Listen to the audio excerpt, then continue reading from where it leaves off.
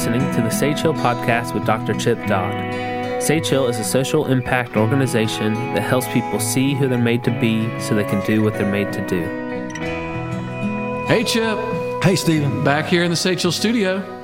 Yes, Sage Hill Podcast. That's right. So in the last podcast, we talked about 4 forms of joy, right? We talked about living wholeheartedly on the mountaintop experience where we're kind of delivered from this moment and we're beyond our shame and beyond our anxiety, and it's this momentary thing. We talked about the inward expression of ourselves that comes out in this single focus of creativity and how that can occupy us and fulfill us in a way that is beyond the tragedy of life. We talked about appreciation and gratitude as a real grounding element, valuing what we have received, what we have gotten to do, what we've gotten to not do. Just a sense of like there's more happening for me than it's not happening for me. Mm-hmm. It's more happening for me than it's happening to me, right? Yeah. I'm not a victim in the world. I'm a participant, and I'm grateful for what I have. And there's a sense of joy in that. And those lead us to this sense of faith,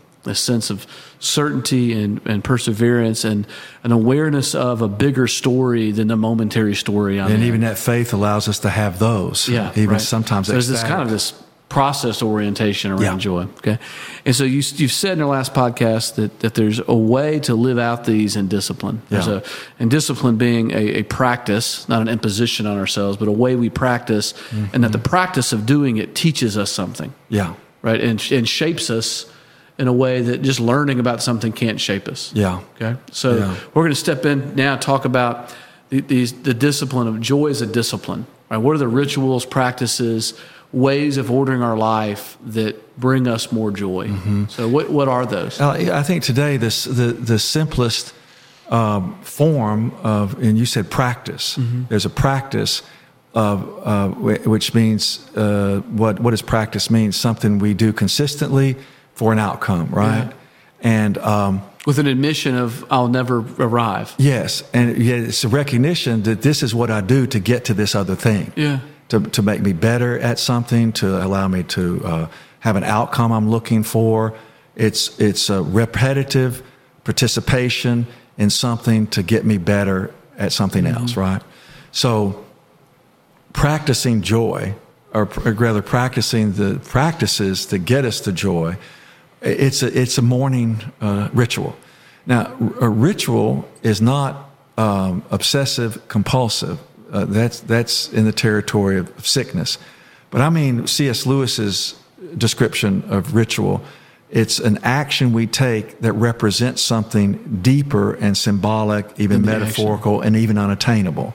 It's an action we take that represents something bigger and even mysterious. Participation in something bigger than ourselves. It's not an obsessive-compulsive habit that warts off me striking out. Exactly. Right? I've got to put my shoe on the right way. I've got to, if I don't put my seatbelt on at the right time when I leave the house, I'm going to get in a wreck. If the stove's not turned off, then... Yeah, that's well said. It doesn't prevent something we don't want to happen. If I don't say goodnight to my children every night, then all of a sudden... Somebody will have a wreck. Yeah. So it's not a fear thing, it's an opportunity thing. And one of the things you taught me many years ago is that the word discipline and the word disciple are really close to the same word, right? And the discipline, when I take on a discipline or submit to a discipline, I'm letting that thing teach me. Yes. Like a disciple is letting the teacher teach them. Or I become teacher. Yes. And so many of us think about discipline as self-will. Right? Yeah. We're trying to control the outcome as opposed to letting the process take care of the outcome. Yeah, buffeting the body, standing a certain way, dressing a certain way. So when we talk about joy and the disciplines of joy, what we're not talking about is willing happiness. We're talking about availability. We're talking about availability to positive outcomes that are happening for me anyway. Yes. So there's not a scarcity to life, there's an abundance to life. Yes, so the discipline that I'm describing is upon awakening. Yeah. That I don't grab my phone, right? And I look at the news and I check email. That's the first thing you do when you wake up, right? First thing you do is go through, is it Facebook? Go through Facebook. Instagram, yeah. Twitter. That is a good way to start the day with Snapchat, the local news, and starting to rev yourself up. USA Today. Yeah. Fox News. Yeah, Wall Street. Yeah. Is MSNBC. Yeah, to get up to get up every day and attend to hygiene, of course, and then get a drink of water, get a cup of coffee, whatever it is that you do, and then go to your sitting place. Okay, so because we are creatures who are emotional and spiritual in terms of how we're created, and we're created to live fully in relationship with ourselves, others, and God. So the first thing that a person really needs to do to be able to face the day over which they have no control is to attend to the heart's experience of daily living. Okay? So what that means is that the person needs to put the heart above everything. All right? Yep. And if we don't start with dealing with the heart or bringing the heart to connection, okay, with God, journaling, the scripture reading, prayer, attention, plans related to envisioning the day, it's your God time. It's the time where you abide in God and God abides in you, that you awaken and meet the one who has control of life, because I don't. Mm-hmm. Okay? So that automatically is a relational appreciation. Even if you're telling... It's an admission, too. Yes, it is an admission of neediness. I need to be still before I start doing stuff. Yes, and so what happens in that process is that you're not refusing the heart, you're admitting the heart. And you're sitting down with the heart, and you're not joyful if you're writing loneliness, sadness, and hurt, but loneliness, sadness, and hurt may be the truth of your anticipation for that day. So, but that's good. So if you're not doing those things, then you're saying, I'm going to control life. I'm running into life afraid, not present. Which means the joy is not going to be near me. It can't be, because what happens is the body's taken over, and we'll get to that. So the heart needs to be attended to first, which means the heart attended to or connected, even if it's not happy, it is still gratified. In other words, attached, a part of, belongs, matters. And if the heart is gratified, the brain or the mind itself is engaged in terms of the activity, of the focus, the passion, and the planning for the day. So if the heart is gratified or connected, the brain is, their mind is engaged. The soul is content in terms of how I'm made to live is going the direction it's made to live. Okay, right. And then the body is directed. In other words, my heart taking precedence over everything else actually directs the body. My body goes where my heart takes it. If we do not wake up and get connected to how we're made and who we're made to be, what happens is that anxiety, physiology takes over, and we start to hurry into getting to a place where we can get control, and then the control will give us happiness, as if we think we can manufacture joy. But what happens is if we're caught up in the body taking over, lust for power, control, lust for avoidance, lust to get away from my heart occurs.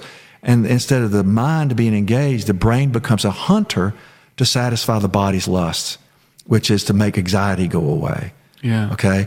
And then the soul wanders. Which is an impaired attempt to feed the heart. And exactly. Right? And the heart will be satiated but not gratified. The heart will be loaded up with donuts and coffee or different things. Nicotine. That throw things into fantasy. The lust, what we normally think of lust, in terms of got to get that money, I've got to get that sex, I've got to get that bill, I've got to get that thing. And all of a sudden we're running through life and missing the day. We're missing possibilities of ecstasy, genuine ecstasy, missing creativity, a full participation of heart. We're missing appreciation, seeing what I've gotten to do and get to do, and then fashioning the possibility of hoping for a future, and we're not living in faith. So the discipline of joy is awakening every day and starting my life out heart connected. Right. And we will have, if not joy, a willingness to experience whatever we have to do because we're walking in faith. We're no longer living by sight, but we're living by faith. What I love about that is waking up to my day from the inside out. Right? Like, it's like, okay, where's my heart? Where am I? Where am I? Wake up, buddy. Come on. Where are you? Yeah. Right? Because the heart is active even while we sleep. And we've we did a podcast, and I did a blog on Ayika, which is God's first questions, where are you? And by practicing the discipline of joy, we come to the place where we answer God with, here I am. Yeah. But it's not here I am available, but here I am to abide with you and to be in relationship with you.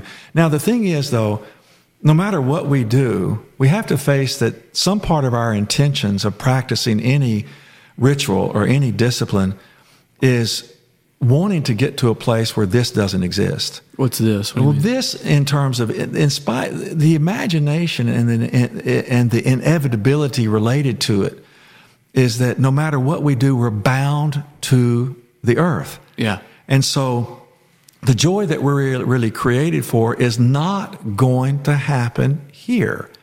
So the joy we have is in spite of where we are. Yeah. All right?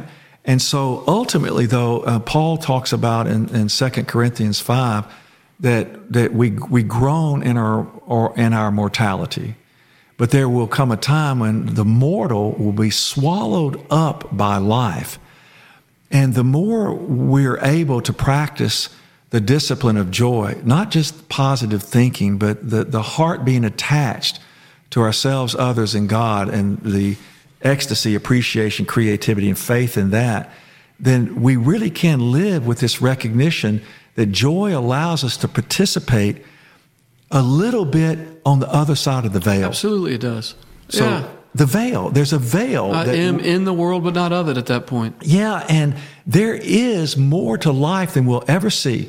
That's why we walk by faith, not by sight, is such a gigantic deal, because if we look around and we go on what we see, then we will have the experience of reality, which is real. Right. And we'll miss the reality of the truth, which is where joy lives. So I would think it would be those morning disciplines, I would think would be bookended by some evening disciplines then too. Maybe not right before you go to bed disciplines, but some thing at the end of the day that stops the body, that quiets the soul, that rests the mind, that Now, to me, the morning prepares me for the day, and I speak on, because at evening I just read until I'm sleepy, and then I pray Zephaniah 3:17. Man, I'm gone. So I wonder. I know for me that one of the best rituals or disciplines where I find appreciation, gratitude, is after dinner walks. Okay, it's like taking the dog for a walk. Yeah. The neighborhood's kind of quiet. Yeah. I do post-work workouts. Post-work workout. But there's something about that, and there's something about a meal with people in the evening. There's something about an after-dinner walk. There's something about, we sat on the back porch last night, and Heather had a cup of tea, and not much was said. And we talked about a couple of things, but the kids kind of came and went off the back porch, and the birds were flittering in the evening. You see them, and there's something that's really sacred about that helps me rest, right? Helps me find joy. Appreciation. Yeah. There's that gratitude. Yeah. And I love the sounds of us sitting out in the sounds of the evening, like you just described. I was down at our arbor the other evening, and visiting with a friend. He had left, and I sat down there for probably another 30, 45 minutes, listening to the frogs down in the creek. The sounds of the evening. It was it expanded my mind, and also I appreciate it. Yeah. Now that Stephen, I forgot to say about what gratitude and appreciation does. It just hit me. I started to say, as I heard the frogs and the creek, I started to remember. I started to other evenings and other times, and I forgot to tell you that joy, what it does, appreciation and gratitude, we remember, and when we remember, we are remembered. Yeah, we're put back together, our past, present, and hope for a future. Yes. Yeah. So joy, or compartmentalized. Yeah, faith, appreciation, gratitude, and creativity, especially appreciation, what we've gotten to do and what we get to do, remembers us. It puts us back together. So that's what those morning times and evening times really are. Yeah. Like moments of remembering. Yeah, because the day takes us apart. It really does. Yeah. It really does. So I put myself together. I bring myself into alignment or into agreement with myself in the morning. Yeah. And I put myself back together after the day has taken me apart. Yeah. So the practice of joy really comes, honestly, after we become adept at the other 7 feelings. Yeah. Our willingness to experience life on life's terms will allow us to have sadness and tears over playing Bach with the cello, like that guy was describing. As we kind of come to an end, that is really encouraging and fascinating to me about this is there's so much of an embodiment of this. Mm-hmm. Like, this is not just a mental or emotional thing. We're talking about physical ways of moving through life that tend to our heart. Yes. Yeah. Action. That we have to take action. We have to be available to our bodies and attend to those things. We are dreaming, thinking, doing creatures. We're created to dream, to think, and do. So, I mean, literally, I'll tell you right now, my morning discipline absolutely sucks. Like, I'm sitting here going, God, Stephen, like, no wonder some days by 9 o'clock you're a raging mess, you know? And so I'm going to hear on the Say Chill podcast, I'm not going to challenge myself, but I'm going to recommit myself to these disciplines, at least a couple of days a week for sure, but really to sit with my heart, engage my mind, get my soul content so I can go into my day and be with myself as opposed to be running ahead of my anxiety to try to, as you said, I like to catch a tiger by the tail, so much that I'm realizing is me trying to run ahead of my anxiety to make my life okay. Yeah. Instead of bringing my heart into what God's called me to that day. And you said anxiety literally drives us away from ourselves. Yeah. And the only way to stop it is through lust. Yeah. And lust meaning getting power over my heart to make it stop. Yeah. So, it's tough. It's tough. Well, thanks, Chip. Thanks, Steve. It's good to see you. All right. Talk to you later. Yep. Bye.